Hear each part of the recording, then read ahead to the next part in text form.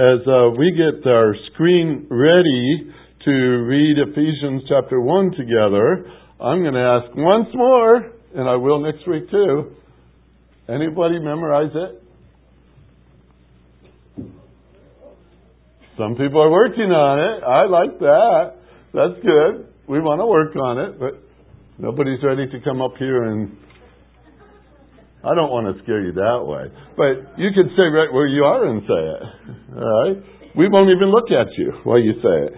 But we would love to hear somebody, maybe lots of somebodies, be able to quote this together. This is a precious, precious passage. Years ago, I've challenged people in the churches I've been in to memorize big sections. Isaiah 53, we did that one year, and we had folks memorize that, and there were some cases where they said, I won't do it by myself. So they had a partner, and they would say it together. One family did it together, and they added sign language to it. And boy, was that beautiful to see that. And so if you want to be creative, if you want to turn this into a song, go ahead. The choir will learn it. And that would be great too. This would make a great song. But are you ready to at least quote it together with the words on the screen? Well, we're going to do that. So, Ephesians chapter 1, we're going to start in verse 3 and work our way through verse 14. Blessed be the God and Father of our Lord Jesus Christ, who has blessed us with every spiritual blessing in the heavenlies in Christ Jesus. Now, just as He chose us in Him before the foundation of the world, that we would be holy and blameless before Him. In love, He predestined us to the adoption as sons through Jesus Christ to Himself, according to the kind intention of His will, to the praise of the glory of His grace, which He freely bestowed on us in the Beloved. In Him we have redemption, the forgiveness of our trespasses, according to the riches of His grace, which He lavished on us. In all wisdom and insight He made known to us the mystery of His will, according to His kind intention, which He purposed in Him, with a view to an administration suitable to the fullness of the times, that is, coming out of all things in Christ, things in the heavens and things on the earth. In Him also we have obtained an inheritance, having been predestined according to His purpose, who works all things after the counsel of His will, to the end that we who were the first to hope in Christ would be to the praise of His glory. In Him you also, after listening to the message of truth, the gospel of your salvation, having also believed, you were sealed in Him with the Holy Spirit of promise, who is given as a pledge of our inheritance, with a view to the redemption of God's own possession, to the praise of His glory. Wow, I love it. Thank you for sharing that together as we read it. We're going to jump into verse number 4 today and talk about the word holy. But we better ask for help. Heavenly Father, again, what a privilege it is to have these words in front of us, to see what you have done for us. It's an amazing passage. And the more we study it, Lord, the more may we be in awe of who you are and what you've done.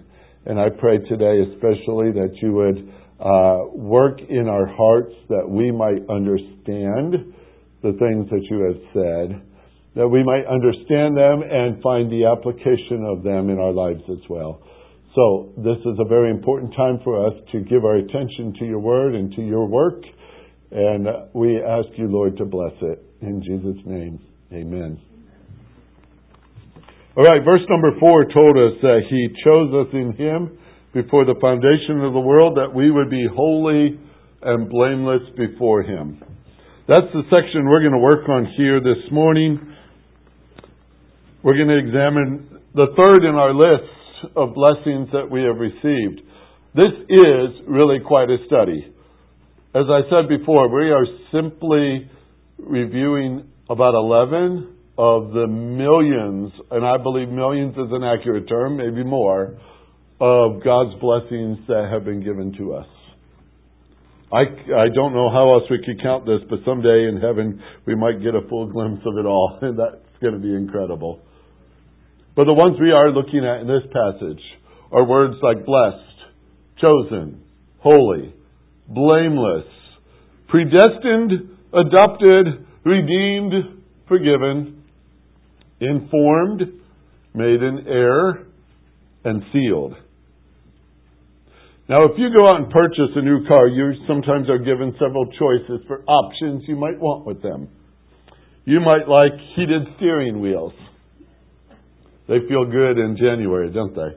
You might like backup cameras, and maybe a lot of you have that now in your cars. You might like 8-track tape players. Well, that goes back a little ways, doesn't it? The choir's going to make some of those, maybe, 8-track tape players. But when we read this list of blessings that are in front of you, blessed, chosen, holy, blameless, predestined, adopted, redeemed, forgiven, informed, made an heir, or sealed, which one of those are optional? I ask you that question, and if we were honest, and we should be because we're a Bible church, holiness is sometimes viewed as something for a select group of church folks.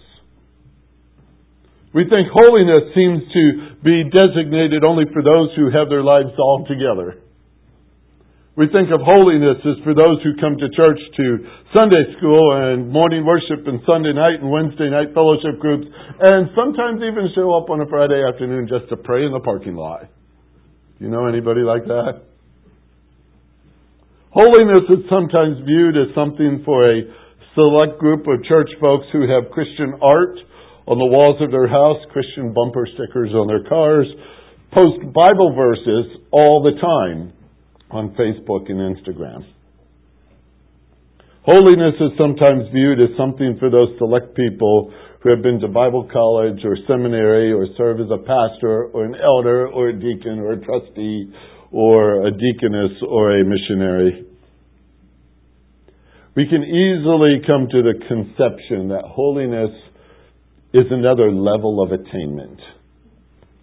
It's a step higher in the Christian life, and it's reserved for those who put their effort into it. I want to read to you a quote that I read recently. I'm going to read it slowly on purpose. Holiness is a habit of being of one mind with God, according as we find His mind described in Scripture.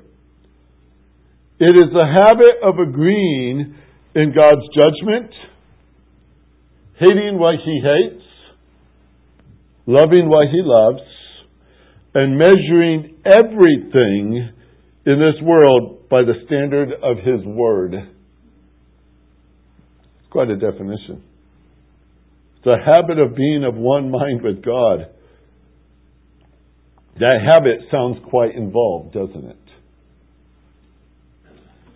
What we study here in Ephesians chapter 1, our identity in Christ, it does not say our activity in Christ.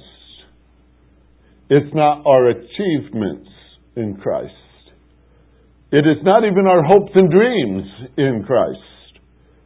Those all would be great studies, no doubt, but the focus we have in Ephesians 1 are what you have in Christ. And I believe that you know you have these things by application. You're going to want to do what? Live up to them. The outline of Paul's letter to the Ephesians is really an easy one to break apart. Bible students find it a joy to read Ephesians because it breaks so easily right in the middle. The first 3 chapters are heavy on doctrine, to say what is yours as a believer in Christ. And the last 3 chapters, 4 through 6, are on the duties you have now as a believer in Jesus Christ. So it's doctrine, and then it's duty. And it's appropriate way to do that.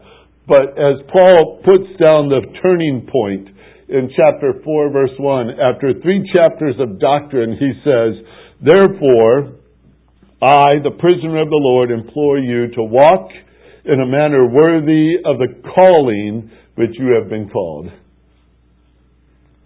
So as he turns to duty, he says, now doctrine is important because that is what you're supposed to live up to. Live up to who you are. Live up to who you are. So it is with holiness. It's a doctrine, and it is a duty.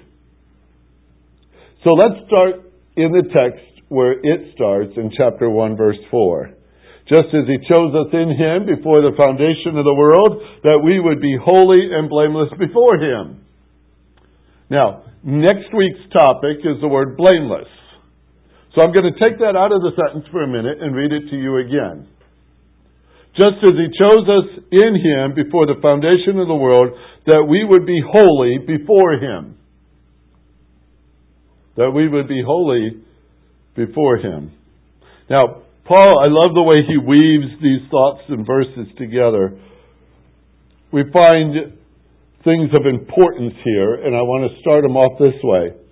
Holiness is not separated from your being chosen. And it's not separated from you being blessed. The verse 4 starts just as. And that is our linking term that reminds us that all these things are equal in degree. To the degree that you've been blessed, you have been chosen.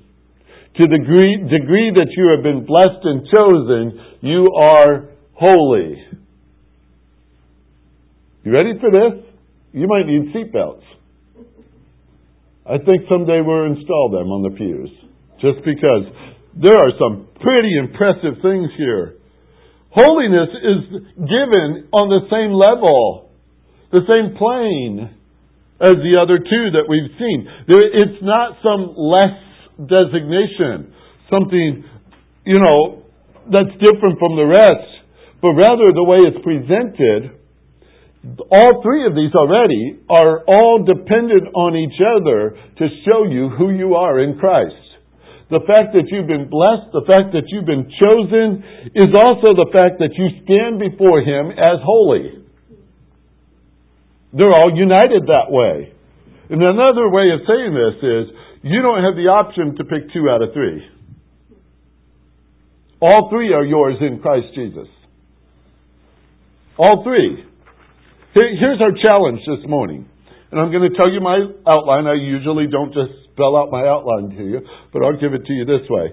First, we're going to identify the word holy, so we know what it is we have. Second, we're going to determine how does that relate to our identity. How does it relate to our identity? And third, we're going to examine the ramifications of it. And you thought, that's the application. Nope. Fourth is setting it as an application in our life. The ramifications are powerful, and it's probably not what you're going to expect. So our challenge is first to identify the word holy. You've seen that word a lot in your life. I know it. Peter wrote this in 1 Peter chapter 1, verse 15 and 16. But like the Holy One who called you, be holy yourselves also in all your behavior. Because it is written, you shall be holy, for I am holy. That is a command given to the church. Like the Holy One who called you, be holy yourselves also in all your behavior. I stopped and looked at that and looked at it and I said, like the one who is holy? I'm to be holy? I'm to be that in addition to the fact that He's that way? I'm to be that in all my behavior? That's what it says. That command was also given to the Israelites in the Old Testament. That's why He says, because it is written. You've got to go back to the Old Testament. How far back do you think you got to go? Samuel? Kings? Psalms? Sounds like a good psalm. Leviticus? You say, I wouldn't expect. Leviticus? That's a book you never get to when you're doing through the Bible in a year. Right? Leviticus it's like, oh, that's a tough one. Leviticus says it 3 times. In Leviticus chapter 11, verse 45, I am the Lord who brought you up from the land of Egypt to be your God. Thus you shall be holy, for I am holy. Leviticus 19:2. Speak to all the congregation of the sons of Israel and say to them, you shall be holy, for I, the Lord your God, am holy. Chapter 20, verse 7. You shall consecrate yourselves, therefore, and be holy, for I am the Lord your God. He kept coming at them. And of course the Israelites had no trouble with that, did they? Oh yes, they did. They were commanded to do it, and they didn't. They didn't. Now Paul, when he pulls up this phrase, holy, in chapter 1, verse 4, he's using the Greek word hagios. I like that word. It just sounds good. Hagios. If you're spelling it Hageeos. Hagios is the way we put it in English sometimes. Hagios means, from hagos, an awful thing. Now, not awful like, oh, that's terrible. All right? Not something you found in your refrigerator that you forgot about years ago. Awful, as in full of awe. A-W-E. Awful. We use the word sacred. We talk about things that are physically pure, morally blameless, or a religious or a ceremonially consecrated item. We use it as an adjective a lot in Scripture, a holy thing here and a holy person there and such like that. Sometimes when it stands by itself, it's the word saint. Because that's a holy person is called a saint. We even use it in the concepts of a holy place, or what we call this room, the sanctuary. The sanctuary. It is a room set apart for a unique purpose, like this room is. They didn't ask to play the Super Bowl in this room for a reason. This is not a football field. This is a sanctuary, right? It's got a different purpose. My definition even of sanctification is set apart for a purpose. So, when we talk that way of holiness, it does have the idea of being set apart. And generally, it's from sin. And that's a big word if you start thinking it through. From sin. Because God is definitely holy. Any debates on that? Do you know that even the angels acknowledge that day and night before His throne? There is a group of them called seraphim, Isaiah tells us in chapter 6, that hover around His throne day and night, calling out to one another, holy, holy, holy is the Lord of hosts. The whole earth is full of His glory. And that's their job. My guess is they've been doing it since they were created, and my guess is that when you get to heaven, you're going to see them up there and say, wow, they're still at it. They cannot say enough of God's holiness. And that's what they do. Proclaim it all the time. Honestly, I don't think we have a problem with identifying God as holy. I don't think there'd be any debates about that. But here's what it says of us. Here's what He says of us. Just so you know, this is His authority. It's not mine. I didn't make this up. He said in Peter, but like the Holy One who called you, and He did, didn't He? Be ye holy also in all your behavior. Let's identify that word, holy. It's not so hard, but it has to be understood. It's separated. Separated from sin. Separated to be like God. In our words, in our thoughts, in our actions, in our attitudes. Oh, it's everything. That's what we're called to be. And that word is right in front of you in Ephesians 4. It is your identity in Christ. Let me go further. How does that relate to our identity? What does that mean? That's my point too. Just as He chose us before Him, before the foundation of the world, that we would be holy before Him. He chooses us to be holy. He chooses us. He didn't just choose you and say, well, I picked him, and move on. He picked you for a purpose. That's the whole picture of that. He chose you to be holy. That's incredible. Now, our English translations give us the idea that this is a potential thing. Because it says that we would be holy. Or it says that we should be holy. Unless you're reading an NIV today. And what I like about what the NIV did in their translation of this particular phrase is they got closer to the Greek phrase than any of the others on this concept.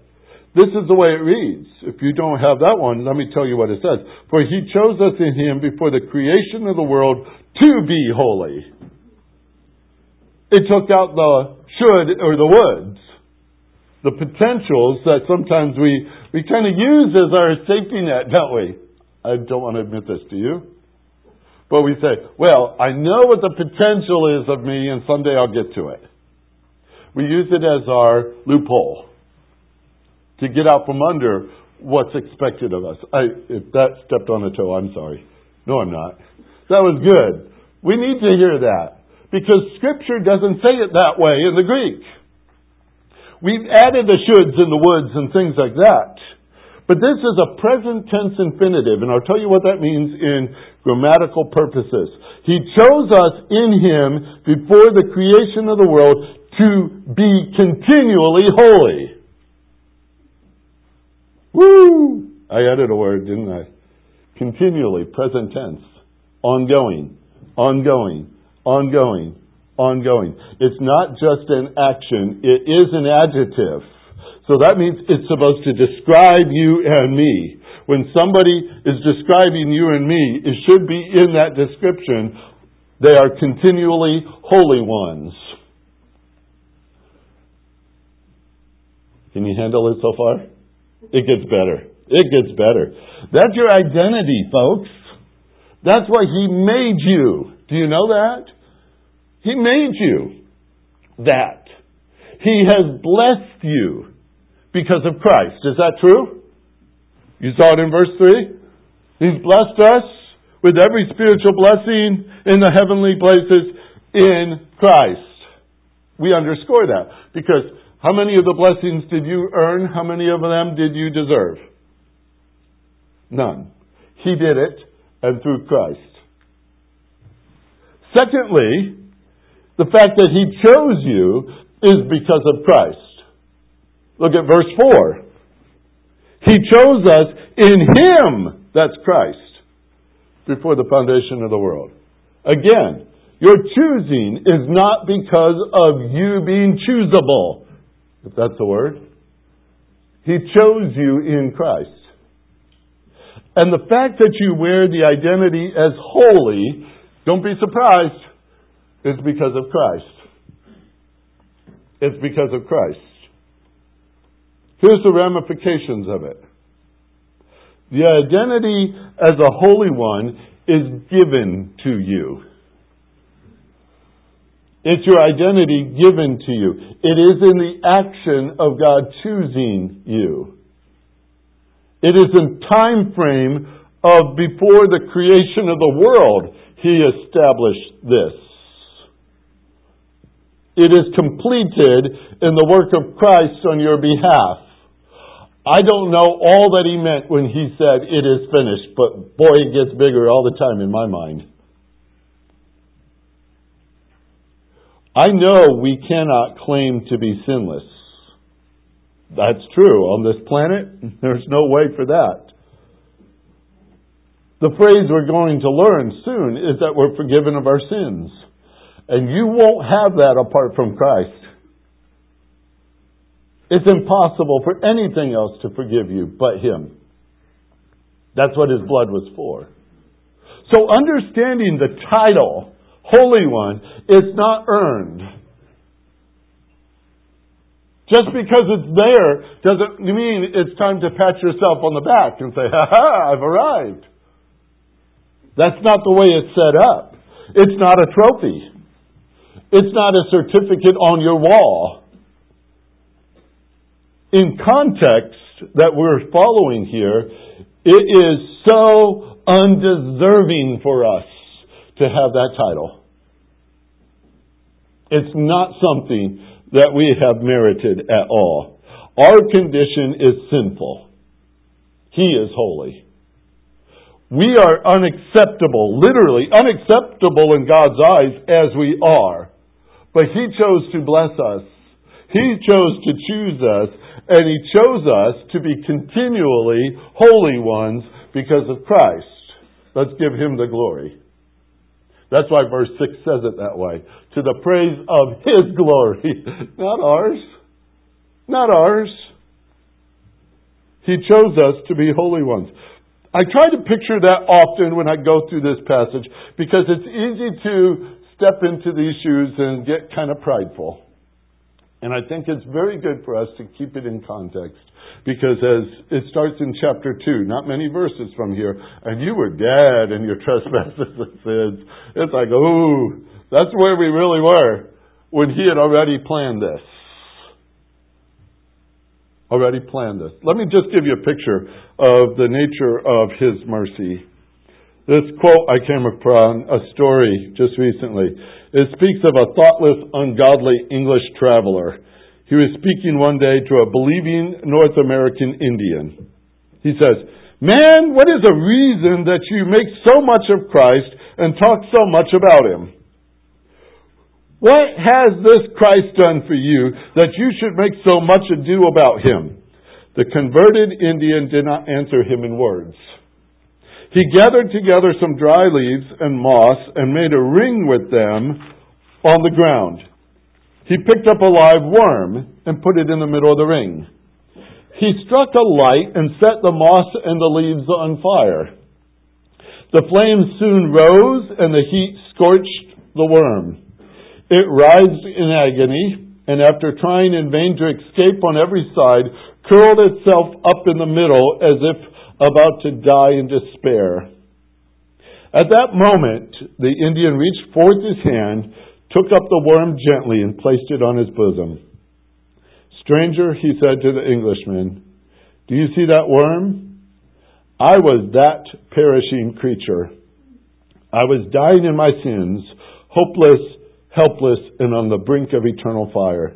It was Jesus Christ who put out His arm, the arm of His power. It was Jesus Christ who delivered me with the hand of His grace and plucked me up from everlasting burnings. It was Jesus Christ who placed me, a poor, sinful worm, near the heart of His love. Stranger, that is the reason why I talk of Jesus Christ and make much of Him. I am not ashamed of it because I love Him." I thought, wow. Too often we become like the peacock, don't we? We strut about with our holy identity as if it comes from our own doing. He saved us by His grace. Never let that leave your thought. He saved us by His grace so that no man may boast. Chapter 2. It's in there, verse 7 and 8.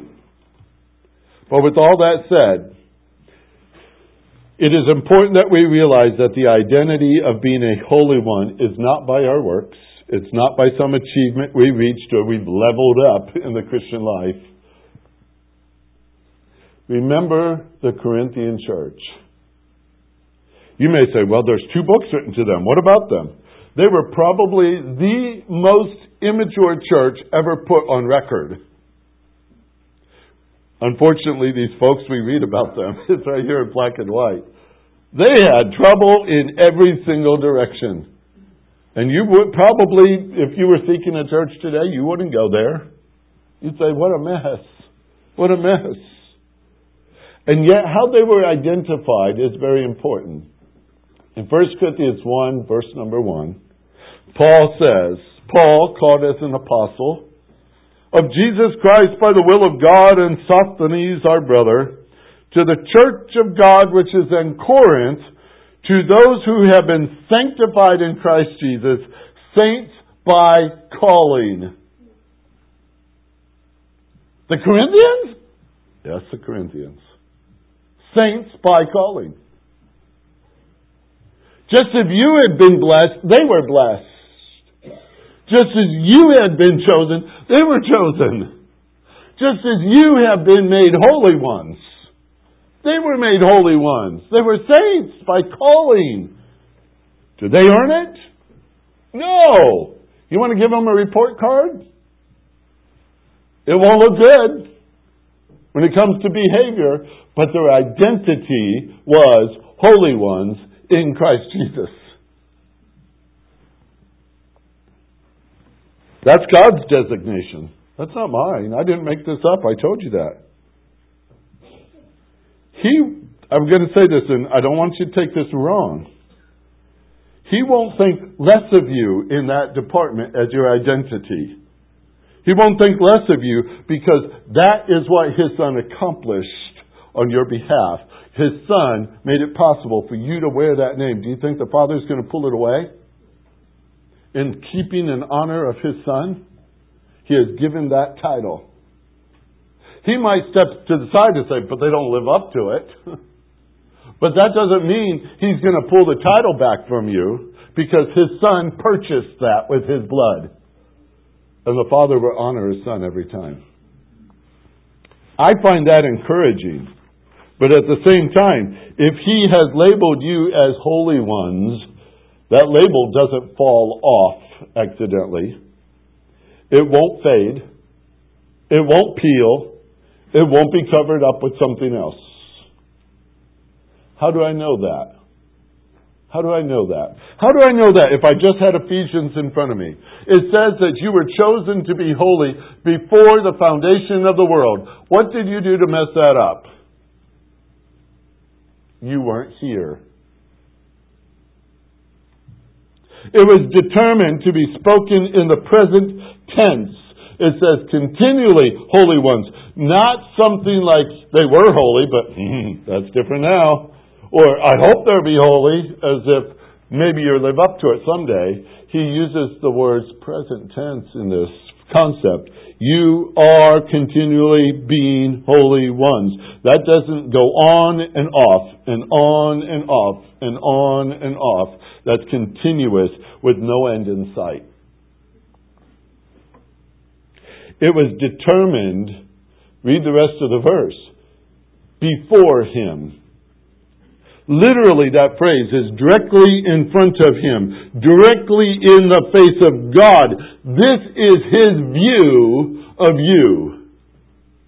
This is, in case you're wondering, Ephesians 1 is God is looking down at you and saying, this is who you are.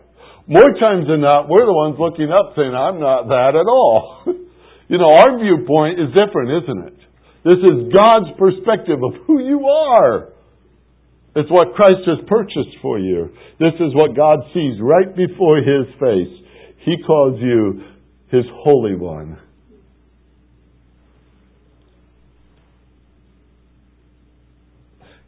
What's also neat about this is, not only did He set this up way back then, before the foundation of the world, it says, but when you stretch all the way to the other end of the extreme, and you want to know, where is this going?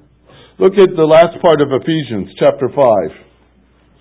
Chapter 5. I want to show you verse 7, I think it is. Let me see. 27. Okay. Ephesians 5:27.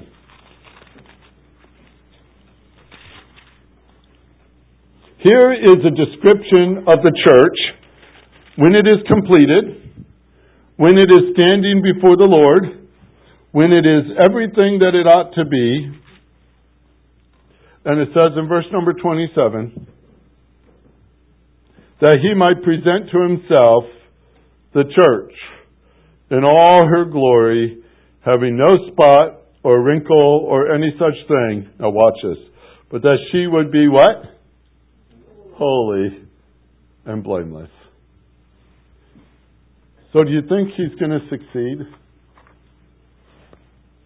Do you think this is just a big dream that someday... Well, if God comes 90% up on this one, is that pretty good? The church is going to be holy because the church is made up of holy ones. That's how sure He is that when we stand before Christ, in the end, we would be holy and blameless. We would be holy and blameless. That means His program is not going to fail. And He's not going to change it.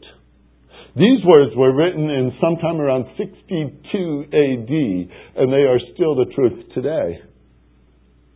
He hasn't come up with plan B, and He's not going to say, hey, that worked for a while, but let's try something different now. This is the reality of the way He has declared it from the beginning, and He'll see it through to the end, and you have a title, and that does not change. That's big stuff to me. When you talk about the ramifications of this, the identity of the believer, here in this world, we look up and God says, Holy One in my eyes. And at the very end, He's going to see you stand there and say, Holy One, just like I planned it. And in between those two points, the beginning and the end, do you think He's going to make a lapse of some kind? Like it's going to diminish in some sort of work here? Here's where we can make our confusion. We confuse our behavior with our identity. I've been talking to you this morning about your identity. Your identity in Christ. I'm going to deal with the behavior in just a minute. Okay? But we're viewing this as God has declared it so. You are holy ones in Christ Jesus. That is a fact. Every believer is. All right? You understand that? They don't have to pass Sunday school class to get there. They don't have to be baptized to get there. They don't have to go to Bible college to get there. They don't have to pray on Fridays afternoons in the parking lots to get there. You are there if you're a believer in Jesus Christ. That's your identity. You're holy. You're a holy one in God's eyes. Thanks to Jesus, you are a holy one in God's eyes. He did it. You want to give anyone credit, turn it to Him, right? Praise Him for it, because He accomplished it. And this title sticks. That's the ramification I wanted to bring before you. It's a title that sticks. And it will still be our identity all the way through. To the very end, it's still our identity. Because it was in the beginning, and it will stay, and it will be our title at the very end. So what's its application? This is where identity collides with behavior. Since you wear the name Holy Ones, guess what a pastor likes to say next? Live up to it. Isn't that the verses that we started with? But just like the Holy One who called you, be ye holy in all your behavior. This is where it comes personal in application. You've been given a title to live up to. I got a plaque from my parents many, many years ago. And you might have even seen something like this yourself. But it had to do with our name. And it had the name Courtney at the top of it. And the plaque read this way. You got it from your father. It is all he had to give. So it's yours to use and cherish as long as you may live. If you lose the watch he gave you, it can be replaced. But a black mark on your name, son, can never be erased. It was clean the day you took it and a worthy name to bear. When he got it from his father, there was no dishonor there. So make sure you guard it wisely. After all is said and done, you'll be glad the name is spotless when you give it to your son.